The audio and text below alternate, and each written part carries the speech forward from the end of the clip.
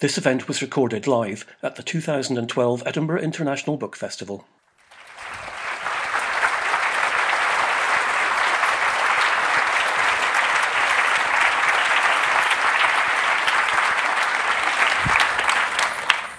Good morning, a very warm welcome to the Edinburgh International Book Festival. My name's Alan Little, I'm a BBC reporter. I was delighted to be given the chance to sit on this stage with Pat Barker, a writer whom I've admired for more than 20 years, since she first tackled the subject of the First World War in her landmark Regeneration trilogy, which I'm sure many of you have read. Pat has returned to the period of the First World War in this new book, Toby's Room, which is a wonderful achievement. I read it on holiday a couple of weeks ago and read it, like many of the reviewers, in simply two sittings. Never start a Pat Barker book if you've only got a couple of hours.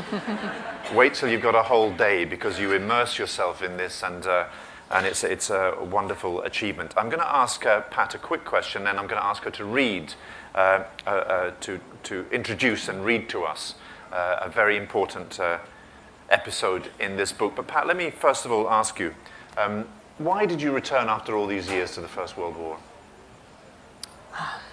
Well, I wrote Double Vision, which is about a war correspondent and a war photographer, and frankly, it's not my best book. But in it, I was exploring issues that I thought needed to be explored about the representation of war, and above all, to what extent do images of war always have to be censored. And I knew I hadn't particularly got to grips with what I was trying to write about. And then, of course, I remembered the greatest, most famous war images of all time, or of the modern era, Paul Nash, Paul Nash's landscapes, Christopher Nevinson's machine men. And I thought, I'm going to have another go. I'm going to go back to what I know, and I'm going to tackle the same themes, but against the backdrop of a historical period, where very often when you write about history, people are more open-minded about the issues than they are when you're writing about modern conflicts. But you're actually writing about modern conflicts as well, aren't you? Oh, yes. Your story is set in the First World War. I don't think you could ever write pure history purely about the differences between then and now, because nobody would be able to identify with the people. So I think you're always writing through the filter of our modern preoccupations. I want to ask you now to read the passage that you've chosen, but first of all, for those who haven't yet read the book, can you just tell us something about the main characters in this scene? Yes, it's Kit Neville and Paul Tarrant. They're friends, but Paul sometimes feels they're friends in inverted commas, because they're both painters, and they're rivals as painters, and Kit Neville doesn't take any prisoners. But also, to complicate matters, they have been in love with the same girl at one time. And there is now another girl on the scene, and once again, they are becoming rivals. They actually have a very prickly relationship, don't they? Oh, they do, an extremely prickly relationship, as we will see. "They're letting me out," Neville's note had said. "Just for one evening, but it's a start. There's nobody I'd rather spend my first evening of freedom with than you, my dear fellow. So if you're agreeable, I could pick you up from the Slade this Thursday at 6:30.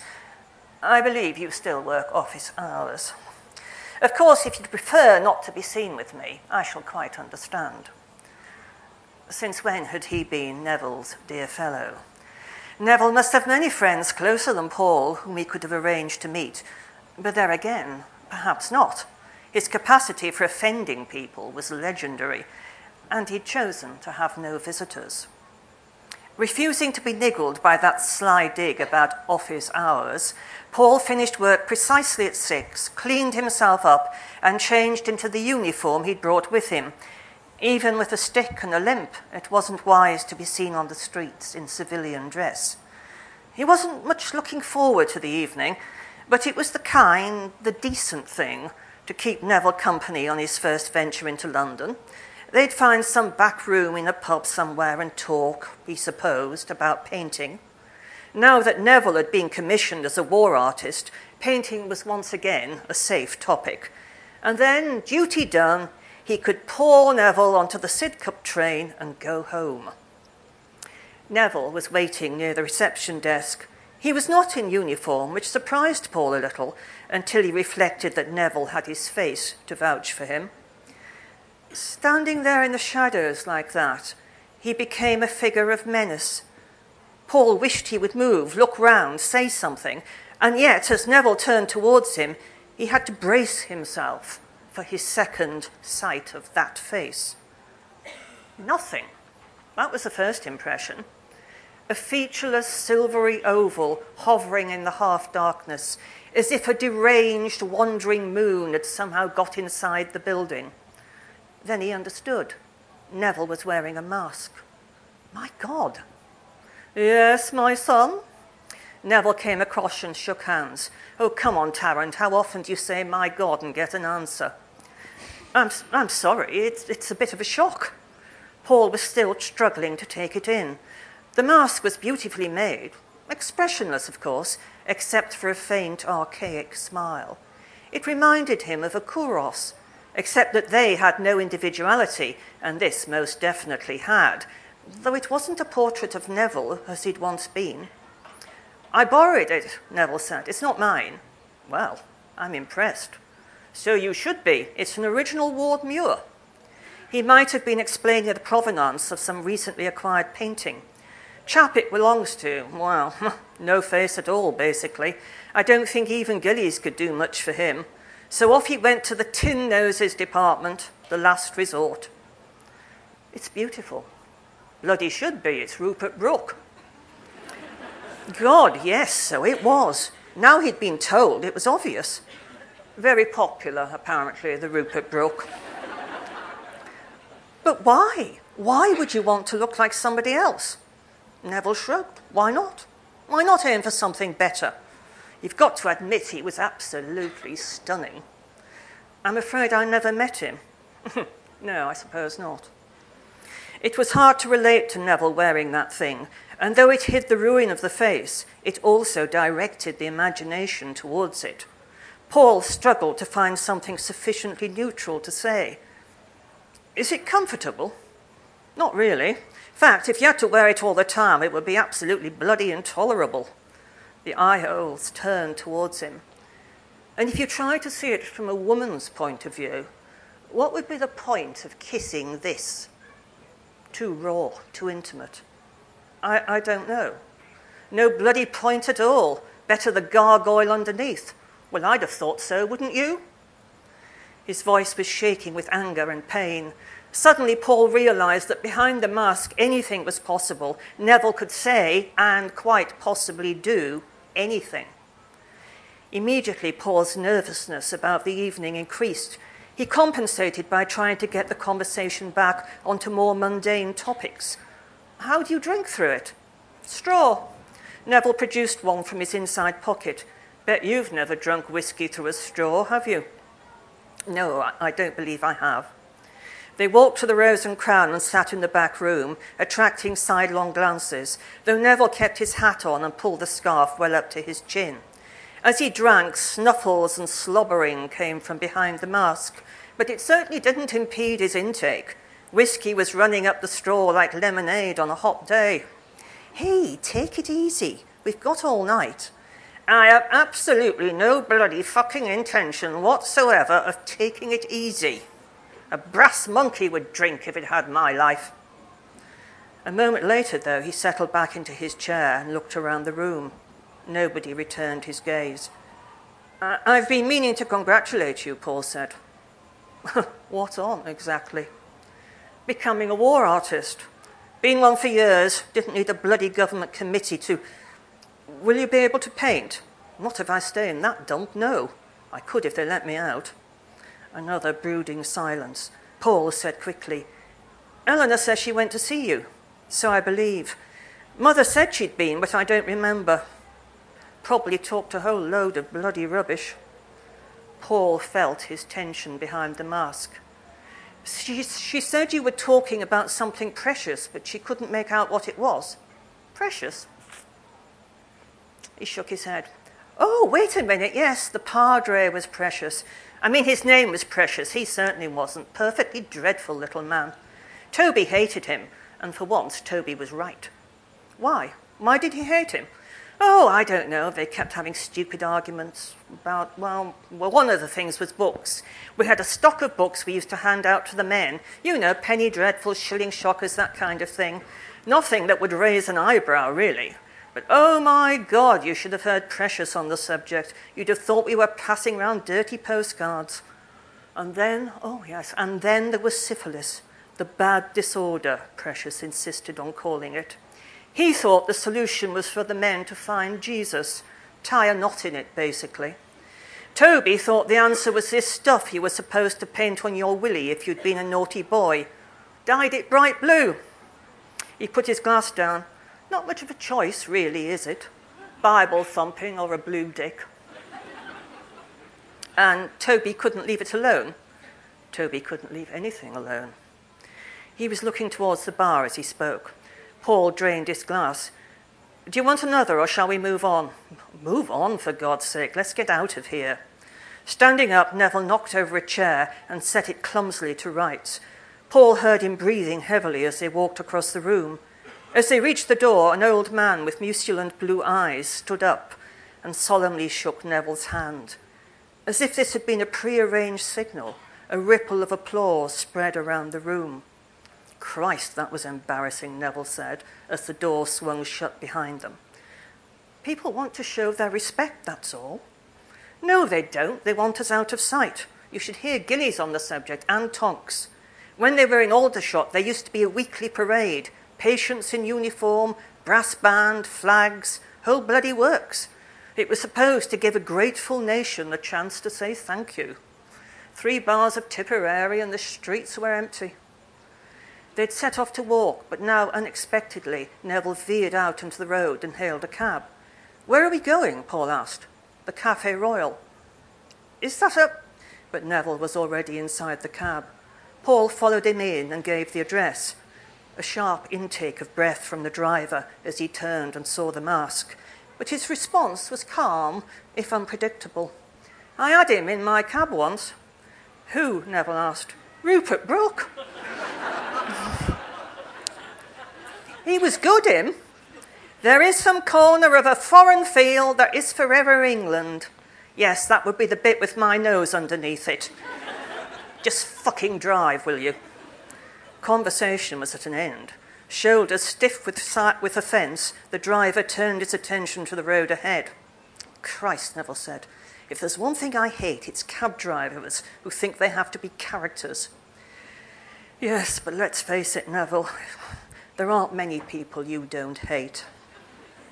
Paul leaned back and closed his eyes. He dreaded walking into the Café Royal with Neville in this state, but there seemed to be no chance of deflecting him. Outside the Café Royal, Neville insisted on paying the fare, but ended by scattering coins all over the pavement. An elderly man who bent down to help got the mask thrust full into his face and hurried away with a final incredulous glance over his shoulder. I'll get it, Paul said, reaching for his wallet. As he paid, he saw Neville bracing himself to enter the building. It moved him, that small private act of courage. He reached out and touched Neville's shoulder.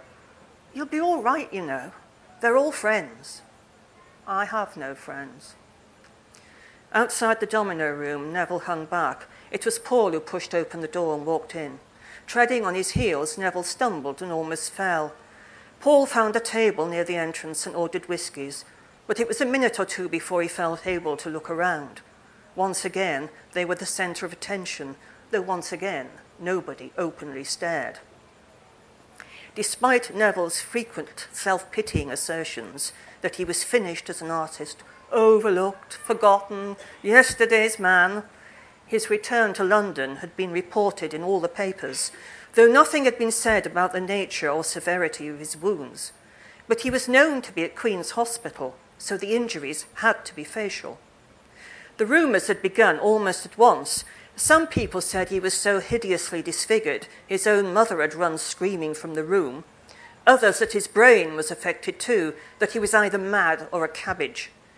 And now here he was, or here somebody was. Neville's thick-set figure and truculent bearing were almost enough to identify him, but not quite. People glanced at the mask and quickly away. Was it him? It had to be, but nobody was confident enough to come forward and speak to him. The mask didn't help. Rupert Brooke's face, gazing around a room where he'd so often lauded it in the flesh. Enough to give you the shivers. Neville was on his 5th whisky. Paul expected him to become even more aggressive, but instead he sank into a morose stupor, peering through the slits in the mask at scenes of former triumph. 2 or 3 years ago, he'd have walked into this room as if he owned it. Paul remembered meeting him here, Neville, the famous war artist, whose latest exhibition was on everybody's lips, and he felt a flicker of shameful pleasure at the reversal of their fortunes, a mean, filthy emotion, quickly suppressed. The silence had gone on too long. He tried to find a topic of conversation that would rouse Neville from his stupor, but nothing worked. He either couldn't or wouldn't speak. Instead, he sat staring round the room, the silver face of the dead poet turning from group to group. Gradually, uncertainly, a few people began to respond, raising their glasses, smiling, ghost smiles at what must have seemed to most of them a ghost. Suddenly Paul realised they weren't sure Neville, or whoever it was behind the masks, could see them. Nothing was visible behind the slits in the mask, and he'd stumbled when he first came into the room. A large group at a nearby table fell silent for a time, but then gradually the conversation started up again. They were talking about an exhibition that included 3 of Paul's paintings. Some at least of the group must have recognised him, but nobody spoke. The cordon sanitaire around Neville obviously included him too. They were still, covertly, the focus for every eye in the room. The mask went on smiling its faint, archaic smile. Behind it, an eye like a dying sun sank beneath the rim of a shattered cheekbone.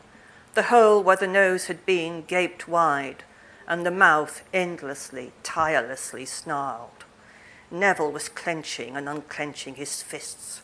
Bastards, I'll bury the whole fucking lot of them. Calm down. Why? Why should I calm down? 2 years ago they were queuing up to lick my arse, and now look at them. They don't know what to say, that's all. He didn't know what to say. More important, he didn't know what to do, how to get them out of this situation. He turned to Neville. Look, why don't we... Suddenly, without any warning, Neville began to roar, the bellow of a wounded bull with the full force of his lungs behind it. Paul tried to grab his arm, but he was too late. Neville was on his feet. He waited till every eye in the room was fixed on him, and then he took off the mask. 1 or 2 people cried out. Others were blank with shock. Instinctively, Paul stepped in front of Neville, though whether to shield him from their reactions or them from the sight of him, he didn't know. He thought nothing could have been more terrible than that roaring, but then Neville started to cry, a baby's square-mouthed wail of abandonment and loss. Paul put an arm round his shoulders and managed to turn him towards the door. Come on, he kept saying, it's all right, come on, the way he would have spoken to a distraught child or a frightened horse. Neville let himself be led from the room. By the time they reached the pavement, he'd stopped crying, though his chest still shook. And then, to Paul's utter bewilderment, he started to laugh. Did you see their faces? Oh, my God! Paul didn't know how to respond to this. He knew, if he knew anything at all, he knew this, that every part of Neville's anger and distress had been genuine. The brooding, the resentment, the rage, the look at me of the abandoned child or the slighted artist, the tears, the sobbing, it had all been real. Surely it had. And yet Neville's laughter now seemed to deny that. He realised Neville was already hard at work, reshaping the events of the evening, carving out for himself, if only in retrospect, a position of authority and control. That was Neville all over, a fat, moist silkworm perpetually spinning the legend of himself. And it worked. It worked. Paul had already started to edit his own memories of the evening. Perhaps Neville had always intended that dramatic sweeping aside with the mask. Perhaps he'd got drunk in order to be able to do it. Perhaps. But none of it justified his behaviour. Well, that was pretty grim, Paul said, tight-lipped. My dear fellow, blame the mask. This is a mask of known bad character. Chap who owns it goes on the underground, waits till there's a few girls sitting nearby, and then takes it off. Comes back to the ward, holds up his hand. How many screamed? How many fainted? There aren't many faints, but he has had 2. He seemed to sense Paul's disapproval. Oh, for God's sake, Tarrant, it's a game. It's a terrible game. You get your laughs where you can. He walked on a few steps, turned back. Do you know, Tarrant, you're no fun at all tonight. Sorry about that. I'm making the most of it. I won't be able to wear it after the next operation. Well, count me out next time. Paul could feel Neville's anger, which up to now had been directed impartially at everybody they met, narrowing to a point and focusing on him. You're going out with Catherine, aren't you? He said. No. What's the point of denying it? Mother told me, and Catherine told her. We had supper once and went to a concert. What does mean? Eleanor, then Catherine. Yes. My girlfriends first, then yours. You seem to have some sort of morbid desire to slide in on my leavings. This was so offensive and in so many different ways that Paul was speechless. Neville had not had an affair with Eleanor. Catherine, well, yes, possibly, he didn't know. But Eleanor, definitely not. He said evenly, this is where I punch you on the nose, isn't it? Oops, sorry, haven't got one. The words opened a gap between them that it seemed nothing could ever fill, and yet a second later Neville laughed and threw a heavy arm across Paul's shoulder. You know I don't mean it. No, I don't know. We should be friends. Well, you don't make it easy. I know, he patted Paul awkwardly on the arm. Come on, I'd better be getting back. If I'm late, they mightn't let me out again. Please, God. A few yards further on, Neville succeeded in flagging down a cab. The driver was mercifully free of poetic associations, and so they travelled to Charing Cross in virtual silence. As the train to Sidcup left, Paul stood on the platform, watching its blue-tinged lights disappearing into the darkness. After it had gone, he sat on one of the benches, massaging the muscles of his injured leg. Memories of the evening, the mask, the Café Royal, the shocked faces turning towards them, buzzed around his head until he was too exhausted to think any more. Then he simply sat, staring at the humming lines, blank and motionless, as if a piece had been cut out of his brain.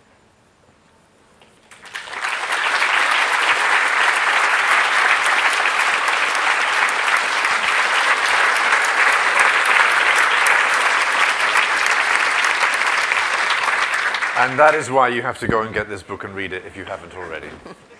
Pat, that raises all sorts of things that I want to ask you about. But let's deal with the character of Kit Neville first. Even before he goes to the war, even before he gets injured, even before the war starts, he's not a nice guy. He's not somebody that the reader likes. And yet you manage to create this character who we don't really like. We wouldn't really want him as our friend. But we end up caring very passionately about him as a character. Is that something you deliberately set out to do? Because it certainly happens. It comes off the page like that. Well, I'm pleased it's happened anyway. I mean, I like Kit Neville. He's great fun to write about. And very often in a novel, the people who are fun to write about are not the people you'd want to go and have a drink with. You certainly wouldn't want to go and have a drink with Kit Neville, even before. He is, I suppose he is enormously self-centred. He comes from a very privileged background compared with Paul Tarrant, and yet he is absolutely rotten with self-pity. But one of the endearing things about Kit in this book is that having pitied himself about his very privileged Hampstead upbringing, he has no self-pity at all when he sustains these terrible facial injuries. Somehow it brings out a hardness in him, a stoicism that wasn't there before. So you see him changing. And I think if you identify with what the character is trying to achieve, in this case, to get some kind of life back, and you can see him changing in response to the challenges, I think then you are prepared to go along with him. Let's talk a bit in a minute about something your book highlights is that there was a hospital specially treating men who came back with facial wounds, with facial industry, hideously disfigured. And yet 1,000 beds. 1,000 beds. Yes, yes. And these people had to rebuild some kind of life when people simply didn't want to look at them in the street. And it raises the question, I think, that I deal with quite a lot in my work, especially when I come home from reporting wars, which is the nexus between the experience of the soldiers who place themselves in harm's way, volunteer to do so, and our responsibility to them as a society when they come back, not dead, but in pieces. Yeah. There was a great friend of mine lost a leg in Iraq when he stood on a landmine. And after he recovered, he had 3 prosthetic limbs, one for walking, one for running, and one for swimming. And he took his little boy, 4-year-old son, to a swimming pool in London. And as on his way out, one of the swimming pool attendants said, we would appreciate it if you didn't come back, sir, because your prosthetic leg distresses the other children. Oh, dear. Now, so this is something we're still living with. It is very much so. We sort of think we've moved on, but in fact we haven't. At this hospital, one of the attendant convalescent homes was asked by the neighbours to keep the men inside because it was too distressing. And on the walk up to the hospital, some of the benches were painted blue, and that meant if you saw the blue paint, you realised that the person sitting on it was likely to be disfigured, so you could cross the road and not have to look at them too closely. We were talking before the event started about our attitude to this, and we seem very comfortable as a society in ritualising loss, in ritualising grief, even nearly 100 years after the losses occurred. We seem comfortable with what we call the glorious dead. We like the glorious dead. Yes. We don't bump into the glorious dead in Tesco's. No. The discomfort comes with those who come back with hideous injuries. Yes. I mean, I think it was exactly the same in the First World War, and I think in every war. There are the glorious dead, and there are the slightly wounded who are smiling and waving, and anything in between, you've had it basically. At the moment, there is in the Imperial War Museum, there is a nude portrait of a man with an amputated leg. But I think that is very brave of him to do that. It's difficult, you see, to see how it can be different, because people who sustain dreadful injuries do need privacy to get their lives back together again. Their families need privacy. And God knows there are some very weird people out there, the ones who go right to the back at the pawn shop and like amputations. You want to shield the people, and yet at the same time, it's very easy for a politician to say the price is worth paying when people are not allowed to see the price. And that is the situation we are all in. The censorship has not stopped. Tell us about this, one of the figures in the book, Henry Tonks, who's we meet him first of all in this book as a tutor at the Slade Art School before the war starts, but he comes back much more significantly later in the book as what? Because he's at this 1,000-bed hospital where men have hideously disfigured faces. What's he doing there? He's working as it's strange what he's doing there, actually. He trained initially as a surgeon, but by the time the war broke out, he was too rusty as a surgeon to be able to practice surgery. So he became a medical illustrator, you might say. But, I mean, he does pen and ink sketches before, during, and after the operations, and they supplement the photographs of the men that were taken. But he also did a series of pastoral portraits of the men. There are about 71, but others are still being discovered. And these occupy a very shady ground between actual art, because they are fully realised portraits. You feel you know the sitter, and yet at the same time the wound is remorselessly delineated. And as you're looking at them, you're all the time moving between the face, especially the eyes, which are usually intact, not always, and the wound. And the question in your mind, of course, is how does this particular man live with what has been done to him. And they are remarkable pieces of work. Tonks thought they were the best things he'd ever done, and yet he also thought that they should never be shown. Because Tonks, for those who don't know, like Dr. Rivers, who worked at Craig Lockhart Hospital here during the First World War, he's a real character from here. Oh yes, he is. He's very definitely a real character. He was the tutor of one of the most remarkable generations of young English painters. They didn't all like him, and he could be very acerbic and sarcastic. But he was also very kind and generous. He spent a lot of time on the weaker students as well. He's remembered for his waspishness, but that wasn't the whole story about him by any means. Yeah, he's a very waspish, very unsympathetic character at the beginning of the book when he's teaching, but when he comes back later during the war and he's dealing with these hideously disfigured men, he's very sympathetic, isn't he? Yes, he is. He's very sympathetic to the men themselves, I think. And apparently he'd always done this, even as a junior doctor in the hospital. He would draw the patients, and he would also draw the cadavers in the dissecting room. For him, of course, the essence of life drawing was anatomy. He was absolutely passionate about anatomy, and he tried to convey that to his students. Sometimes he succeeded, sometimes he didn't. While we're on this subject, again, Pat and I were talking just before the event started, and we were talking about this question of our collective responsibility as a society to those who go to war and come back, sometimes with 2 or 3 limbs missing. And I was telling Pat a story about, there was an episode a few years ago, some of you might remember it, in which a servicemen's charity bought a 7-bedroom mansion in Surrey, which they wanted to turn into a home from home for wounded servicemen's families, very near Headley Court in Surrey, the hospital that treats multiple amputees.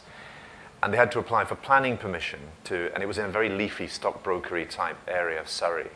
And the neighbours complained and got up a petition to try to prevent the planning permission for this house to be used in this way, because they said it would affect the value of their properties. And it became a kind of morality tale for our times. And I reported this for the BBC, and I'm afraid I probably let my impartiality slip and showed but there was a great petition across the country nationwide, and it was all overturned, and the council did the right thing in the end. But after I'd done my piece for the 10 o'clock news that night, the same friend who lost his leg in Iraq texted me and said, "I hope they all lose a limb in a freak stockbroking accident." Which is... so we live with these. This is a story about us today, as well as being set in the First World War. I'm very, very much aware of that. And it touched me very powerfully because it spoke to my own experience. Let's talk briefly, before we open it up to the audience, about the two, who we might call them the 2 main characters of the book. Toby, who's dead for most of the book, yes, and his sister Eleanor. It's not giving too much away of the plot to say that something very strange and unusual happens to them in the first chapter. Yes. Why tell us what that is and why you put it in there at the start? I didn't want, I suppose, to write a straightforward sequel. So one of the things I've done is that this book, although it's the same characters in operation, this book actually starts before Life Class. And I say so that this book ends Life Class. So as you just say, starts Life Class, earlier and goes on later. This is both a prequel and a sequel to Yes, Life Class. It's both. And I was interested in what would happen to the reader's perceptions, particularly. You don't have to have read the first book, by the way. It's completely self-contained.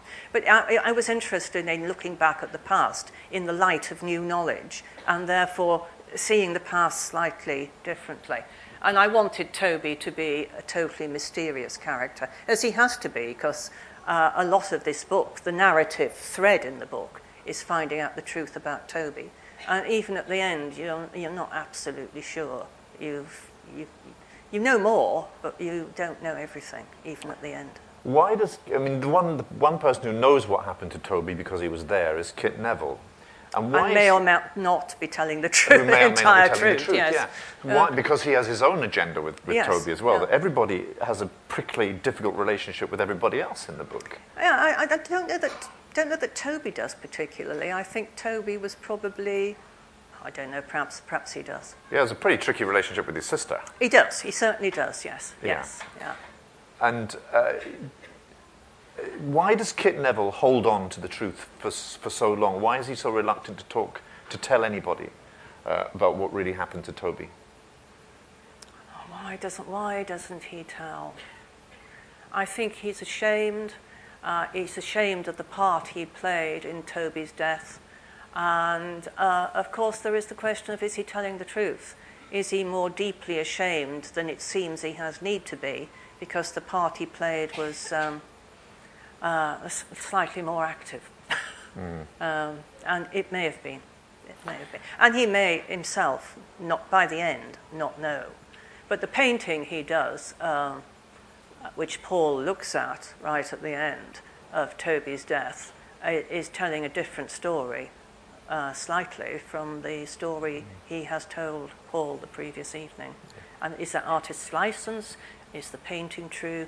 Is the account he gives true? Yeah. And how much can we really know about what's true of any war unless we're actually there? Yeah, I think also in fiction, I think one of the things you want your readers to know the people and care about them, but it's just the truth about life that we are all in the end opaque to each other. Even the people we know and love intimately, there is an opacity about other people, and I think it's important to honour and respect that in fiction. I mean, I'm not going to tell you how. I mean, we know very early in the book that Toby's dead, and the book deals a lot with how the family copes with the loss, and especially the sister Eleanor. I won't tell you how Toby is supposed to have died in the book, but it comes as a surprise. You think you know. At several points in the book, you think you know what must have happened to Toby, but you don't know what. And even at the end of the book, Pat says, you still don't know what's happened to Toby. But let's talk a bit about Eleanor, because she thinks, even though she's lost her brother, she seems to think that the war's got nothing to do with her, that it's completely, because she's a woman partly, yes, but it's not her concern. Yeah, I think she's modelled, in this one respect, but not in any other, she's modelled slightly on Virginia Woolf, who made the point that no woman... It's an interesting point of view. There was a massacre in the 1920s in India, the Amritsar massacre. And somebody asked Virginia Woolf, did she not feel guilty about the actions of British soldiers in massacring a largely unarmed crowd? And she said, should I feel guilty? Were there any ladies involved? You choose what you emphasise. She chose to emphasise gender rather than nationality. So she did genuinely believe that as a woman who, in a time when women had no part to play in the political system, they didn't vote, they hadn't elected the people who went to war, she said, it's nothing to do with me. Easily said, of course, not so easily said if you've got a son or a husband or a brother at the front. She hadn't. And Eleanor is also an artist, and although she insists that the war has nothing to do with her, and actually Virginia Woolf appears as a very minor character in this book as well. She paints these landscapes from her childhood all the way through the war, in which her brother is a kind of fleeting, ghostly presence in all of them. Why does that happen in the book? Well, I think it's the absolute impossibility of her position, the position of ignoring a total war which is transforming the lives of everybody in the country. And in the end, she paints the absence of her brother. There's a shadowy figure. It might be him, it might not be him. And she is painting, actually, one of the archetypal figures of the whole 20th century. The man who should have been sitting at the dining room table on Christmas Day and isn't there.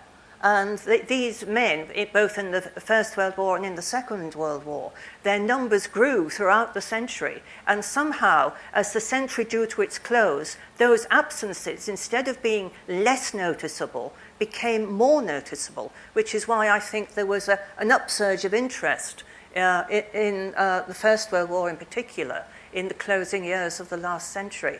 It was this ache of absence, which almost all families felt in one way or another. But the interesting thing to me is that in painting this absence, she is doing just as much war painting as Paul, who paints the landscapes around Ypres.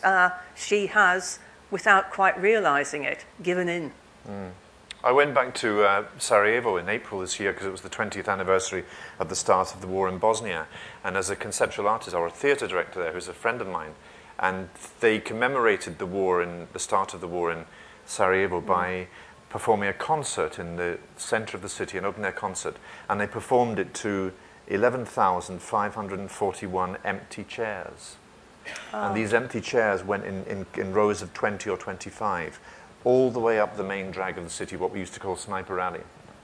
And so there were little red plastic chairs all the way up and for about half a mile. And it was the most dramatic and poignant thing because you saw the absence. Yes, you can't normally see absence, but you saw the absence, and you saw little children who weren't even born at the time coming with bunches of flowers and choosing a chair to represent the uncle or the father, not the father obviously, but the uncle or the grandfather who they never knew. And that was the way they chose at a distance of 20 years. I think that is a marvellous way of doing it. But of course the tragedy is that in the First World War there would have been no venue anywhere near big enough to commemorate the absence. But it is what Eleanor is doing in these paintings. She is. She's commemorating his absence.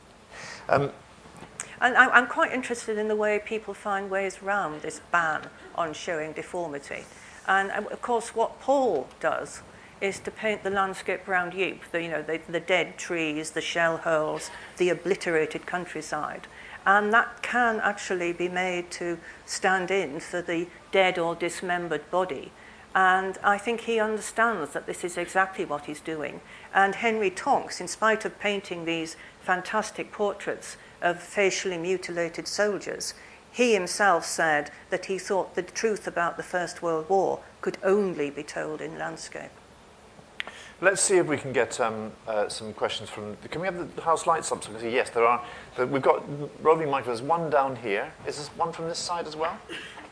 Please catch my eye at any time. Yes, there's one here. Yes. Hello. I've literally just finished rereading Regeneration Trilogy as if it were one long novel. And I'm very interested in the fact that having written Life Class, you're now revisiting the characters in there. And I wondered, is it something that you think about before you start writing the first book, that you're going to be so fascinated by your characters, whether they're fictional or factual, that you have to revisit them? Or is it something that kind of grows out of when you finish, you just can't quite let them go? I think with Regeneration it was more that I couldn't write the final chapter because in fact it isn't finished. Siegfried Sassoon still doesn't believe in the war, but he's going back to fight it. Rivers has to go on treating patients, but his own views on the war have radically changed. And Billy Pryor is very discontented because he's been given home service, which in his mind excludes him from joining the club to end all clubs, the club of those who fought on the Western Front. So none of these characters has reached a position of rest. So having written the final chapter about 17 times with a sense of closure, I thought, oh dear me, no, there's got to be more. And at that point it became 3 books. It was never 2 books, it was 1 and then it was 3. This one, I read that there was going to be another trilogy in the papers many times. and I, to put it mildly, I wasn't keen on the idea. But it's at the end, you have a sense. It's not whether you like the characters or whether it's the sense of, do the characters have any go left in them? I think Kit Neville, for example, I think has a lot of go left in him, even at the end of the second book. But if I'm going to use them again, I think I probably will, but I will fast forward at least 20 years so that we will meet them again in middle-aged.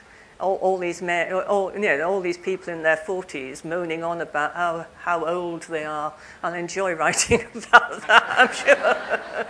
And if you move on 20 years, you're in the Second World War. Yes, indeed, yes. And I'm fascinated by this generation in the Second World War. There's a phrase of Elizabeth Bowen's where she said she was, this heroine, Stella, is saying that she's aware of herself as a member of a particular generation, and she calls it the generation that dropped the catch.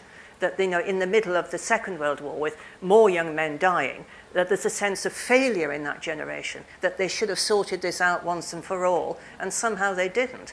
But of course, there's absolutely no reason why they should have felt any sense of failure, because it was their parents' generation, or grandparents' generation even, that took all the decisions.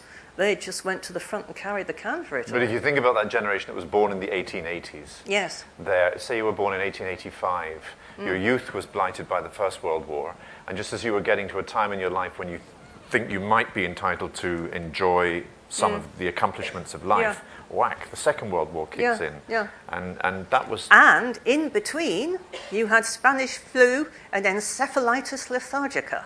And we think we've got problems. We've got a question up here. So who's got the microphone? Hi. Yes. I was wondering, are there particular challenges attached to writing about real people? And is it possible to do enough research about them that you feel confident bringing them to life? Or do you have to ultimately fictionalise them? I tend to, I don't know whether it's a choice, but William Rivers, his biographer, for example, said that writing about Rivers was like writing about a 9th century saint. That's how much personal material he'd left behind him. He burnt everything. Very, very little is known about Rivers as a private person. About Wilfred Owen and Siegfried Sassoon, well, a bit too much is known about them. I wasn't actually all that comfortable writing about them, but I wrote about them as poets, as people wrestling together with language, and I didn't do very much at all about their private lives. So I'm not sure that I do delve particularly deeply. I certainly don't follow them through the bedroom door, ever. And you always have the fictional characters with whom you're doing slightly different things. And in a very mysterious way, the real characters and the fictional characters seem to draw energy from each other, because you can use the fictional character as a contrast to bring out something in the historical character which you mightn't be able to bring out in any other way. And then the characters who are purely fictional in this book, they borrowed from real characters, that extraordinary generation of Slade and Paul Nash and Dora Carrington. Yes, they sort of set off, but actually as soon as something happens to them that didn't happen to their real-life contemporary, or it does happen but they take a different decision, immediately they become pure fiction, and they set off into a sort of alternative universe. Because Paul, in your book, Paul Tarrant, is sort of Paul Nash, but he also isn't really Paul Nash. Yes, that's right, yes. We've got a question here, yes. How did you research the problem of facial injuries in the First World War? I went to... there's a perfectly preserved, complete archive, which there isn't, for example, at Craig Lockhart. There's no archive of patients' material. But for some reason, the Gillies archive at Sidcup survived intact. So every case history is there, every photograph of every patient, every pen and ink drawing from every operation, and quite very, very detailed accounts of how they did a nose job in those days, starting from absolutely nothing, how they brought flesh up from various other parts of the body and attached the pedicles to the face so that then they could harvest the flesh and it wouldn't be rejected. So it was easy. I went and sat in a rather dark and gloomy little basement at Sidcup. Some writers go to Venice to do their research. And I just read through this catalogue of absolute horrors, actually. And, an awful lot of it is now online. The same archive is now at the Royal College of Surgeons, which is a bit of an easier place to sit around in. But I no longer need to do it, of course. Did you find out what happened? 1,000 beds. Somebody's phone went off. Yeah. 1,000 beds, that's a lot of men coming through. Did you find out how did they manage to reintegrate? Did they manage to build normal lives after the war? Some of them did. The Rank organisation, believe it or not, used to employ them as cinema projectionists, which I suppose meant that they could work, but they were... and it also contributed heavily to the hospital. Some people never left the hospital. They remained there as porters. and attendants of various kinds. One man became the chauffeur of Gillies, the surgeon. Some people, and there were marriages even between some of the patients and some of the nurses. The one particular guy who had a really good, successful operation because they repaired his cheek and he was left with a slightly quizzical smile. He looked quite charming, really. But in spite of that, his girlfriend dumped him. When he went back and tried to get his old job back, he was a tailor. He was told that he couldn't deal with the customers. He could cut cloth at the back, but he mustn't speak to the gentlemen because it would upset them. Same story, you see, exactly. Same story, my friend in the swimming pool, and he was obviously had something about him because he went to Australia. He set up his own tailoring business. He married a much nicer girl, and he came back to his hometown in triumph. But he never in his life managed to chew any solid food at all. They hadn't repaired it as well as that. So he was on liquids for the rest of his life. We got a question up. Who's got the microphone? I've kind of lost track of it. Oh, yes. Last week I went to hear Peter England speaking about Can you his work. speak more directly into the Sorry, microphone? I went to hear Peter England speaking about his work with 20 people who'd lived through the war in the First War in different guises. And one of the points there was that younger people now know a lot about the Second War, but as the First War recedes further into the past, certainly in Sweden, where he came from, and in Germany, where he works, there is not a lot of knowledge among younger people about the First War. Would you think that that is going to recede further in people's recollection? I think partly, of course, that many of our cultural understanding of the 20th century comes via America. And for America, it was a war that lasted 1 year, and it took place in a very distant place. So it is nothing like the shock value in America that it had in this country. You have to ask yourself, why do young people respond to the war poets? And they do, actually. And I think they respond to them because they see young people only a few years older themselves, sometimes not older at all, sometimes exactly the same age as themselves, facing experiences which seem to them unimaginable. And I don't think it is, people thought that when the last of the veterans went, interest would die down. And I don't think it's true, because I think the essence of the First World War experience in art and literature is this young, idealistic, innocent generation stumbling onto those battlefields and being shocked out of their minds. And I think that is something, if it's correctly taught, this is something that young people do still very powerfully respond to. You're very struck, aren't you, by the extreme youth of most of the men who fought in the trenches? Well, my stepfather was there at age 15. 15? 15. And he was gassed. But I mean, a lot of people were there at 14 or 15. They just lied. A big, strong lad, waved him through. I mean, right at the beginning, it was thought by a lot of people that the volunteers would, in fact, be doing things at home so that the professional soldiers, the army, could go and sort it out. And, of course, that's not what happened. But it might have been a reason why recruiting sergeants were prepared to let people through. Yeah, go on, let the lad have a bit of adventure on Salisbury Plain. Won't do him any harm. I'm struck myself as, having been witnessed quite a lot of war. I'm very interested in what it is that attracts the young, and young men in particular, to war. Because for a lot of young men, they simply don't want to be left out of it.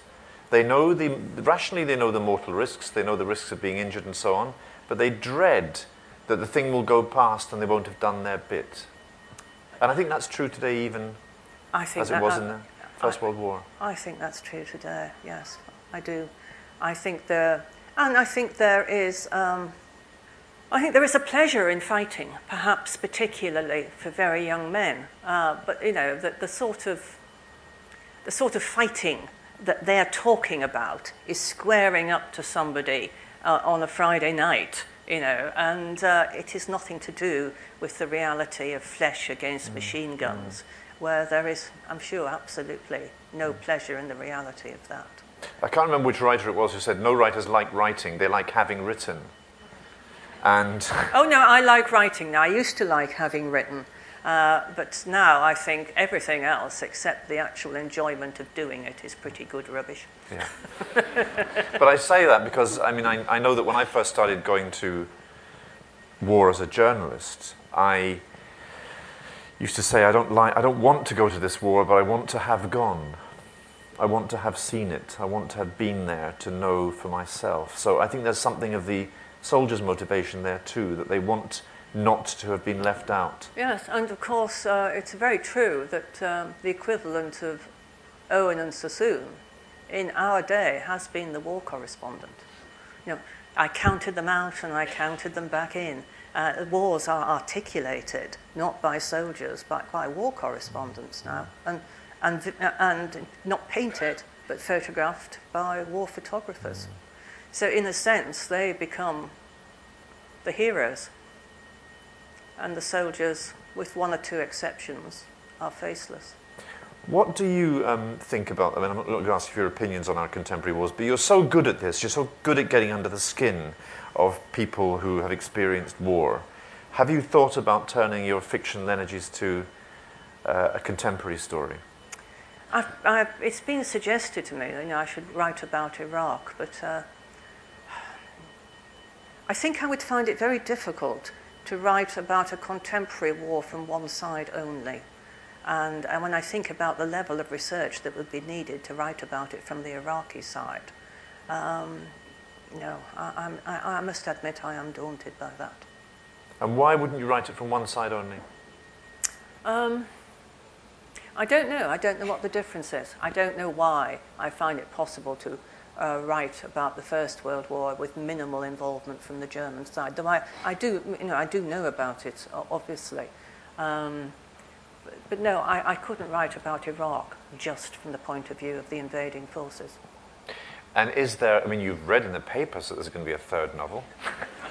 Well, yes, I believe. Are you working on it already? I've got a couple of chapters. Yes, yes, I have. I've got quite. I don't know whether she'll be in the finished book, if there's going to be a finished book. But I've got interested in the woman who was the last woman in England to be tried for witchcraft. The woman who revealed that a warship had gone down at a time when it was still a state secret. And the story is that one of the drowned sailors appeared at one of her séances and said goodbye to his mother. And she was charged with witchcraft. This is what year? 1944. 1944, witchcraft. The last trial of a witch in Britain. Well, you've got to write that novel.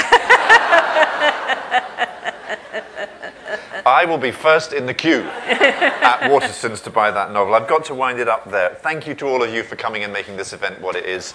Thank you to the Book Fest. Most of all, thank you to Pat.